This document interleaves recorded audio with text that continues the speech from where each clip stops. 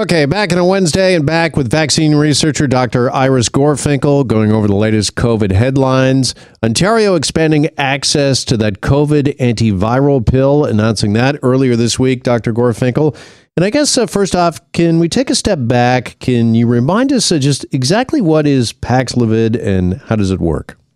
So Paxlovid is a game changer. Because family doctors like me, in theory, could just simply write a prescription, take a pill twice a day for 5 days, and what have I done? Reduced hospitalization by 90% with that pill. True, this is after the fact. Somebody's already sick, but the person getting it, there's lots of challenges. It has to be within 5 days of symptom onset. If it's more than 7 days after symptoms have started, there is zero benefit from it. Zero. But it's tough. How do you get a PCR test within 5 days? Rapid antigen tests are acceptable, but the problem with that is that that's going to be positive 3 days after a PCR test. And it's not like everybody qualifies for Paxlovid. The people who qualify are the under-vaccinated, people who have not had even one booster dose. And they have to be an adult, and they have to have at-risk conditions, immunocompromised, obesity, hypertension, in order to qualify for that. So there are some challenges of getting it. But great drug it is, and we are swimming in supply. We've got enough of it. Yeah. Are there any side effects that we know of, and do we know the success rate of this antiviral? Yeah, so the big thing about Paxlovid is that it greatly reduces the risk of hospitalization. So instead of having 10 people go to the hospital who get COVID-19, and don't forget, if somebody is already vaccinated with 2 doses, the likelihood of going to hospital is already reduced by 75%. But Paxlovid, for a high-risk individual, pushes that down a further 90%. So that's really good. Or 90%. Not a further 90%. It reduces it by 90%. So the side effects of the drug, it's funny, a lot of the side effects are similar to COVID itself. Changes in taste, diarrhea. Who knew? That is definitely one of the main symptoms of COVID-19, but Paxlovid can worsen that. It can cause muscle aches. That's another side effect of the drug. And it can raise blood pressure. And that's especially important with people who start out with high blood pressure. We have to watch that carefully. All right. It's been approved, though, for some time, Dr. Gorfinkel. Have health officials, have they done a good enough job, or are we a little behind here when it comes to making sure that people are aware of this, that healthcare professionals such as yourself have access to it as well? Seems like there's been a lot of barriers that are just finally maybe coming down here. There was tremendous barriers. First of all, how is someone older supposed to access PCR testing within just a day or two of having symptoms?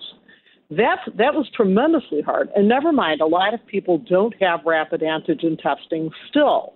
So getting tested was one barrier. Then reaching out to the family doctor, who then had to make sure that the person was referred properly to the people who actually could give the prescription. Now that's changed. Family doctors can actually write a prescription for individuals who are 18 and over and immunocompromised, but they have to have that positive PCR test or a positive rapid antigen test at a minimum.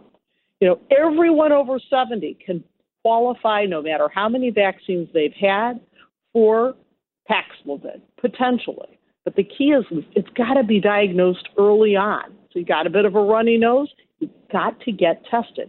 Individuals who are under-vaccinated, we're talking 1 or 2 doses or no doses, over 60 qualify.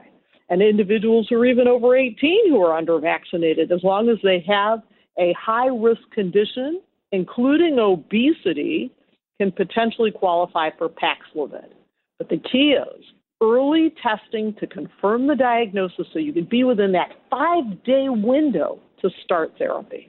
All right, let's move from the pill back to the vaccine, the shot, the needle, and talk a bit about COVID and a 4th dose of the vaccine. Who's eligible right now for a 4th dose, and are we prioritizing the right individuals out of the gate here? Well, fourth doses are an interesting topic. We've got people in long-term care. So Ontario actually leaped ahead of NACI guidelines and started giving them to folks in long-term care before NACI said it was good. But in Ontario, it's all individuals over the age of 60 who qualify for a fourth dose. Now, that has to be 5 months after dose 2. All Indigenous and household members also qualify for that fourth dose. But what does that fourth dose actually do? It reduces the severity of, getting infections, BA2 included. So that's one thing. It'll lessen the severity. It lessens the likelihood of so-called mild disease. It lessens the likelihood of getting that by about 50%. So we don't see an improvement over the third dose. What we see is just trying to boost that immunity up to what the third dose had given.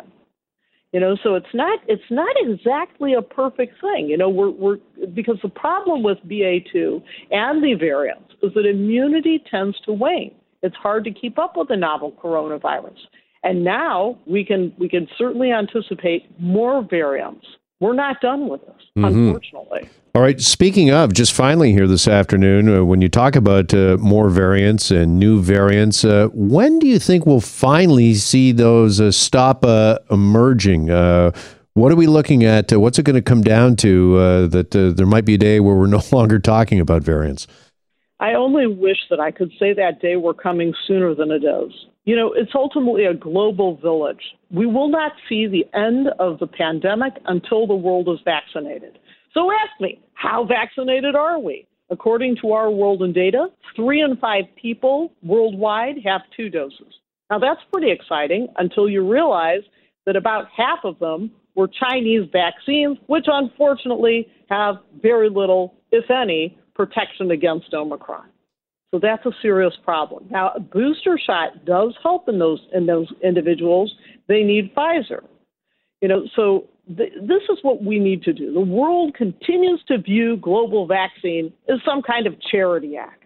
It's not. It's a form of self-preservation.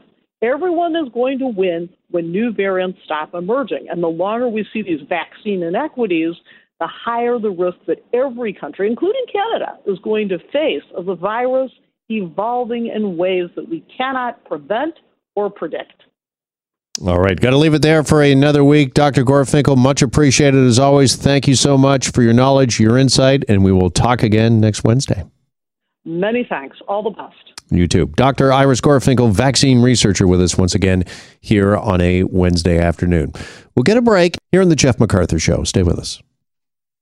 Hi, it's Shauna, and I might be a bad parent because my kids think French fries are vegetables. Hey, it's Ryan, and I might be a bad parent because I went out for wings when my wife was in the hospital after giving birth. Johnny here. I might be a bad parent because in my house, the tooth fairy gives pocket change. But we're not alone. Len emailed us and said his 6-year-old daughter's Tarzan moment going from love seat to lazy boy by curtains made him more proud than any dance recital. And Andy left his 2-year-old at the rink. All right, guys, I'm sure we're not alone. Like Andy's kid. For stories and confessions like this, make sure you check out our podcast. It's called Bad Parents, and it's available wherever you get your podcasts. I left a glove at the rink.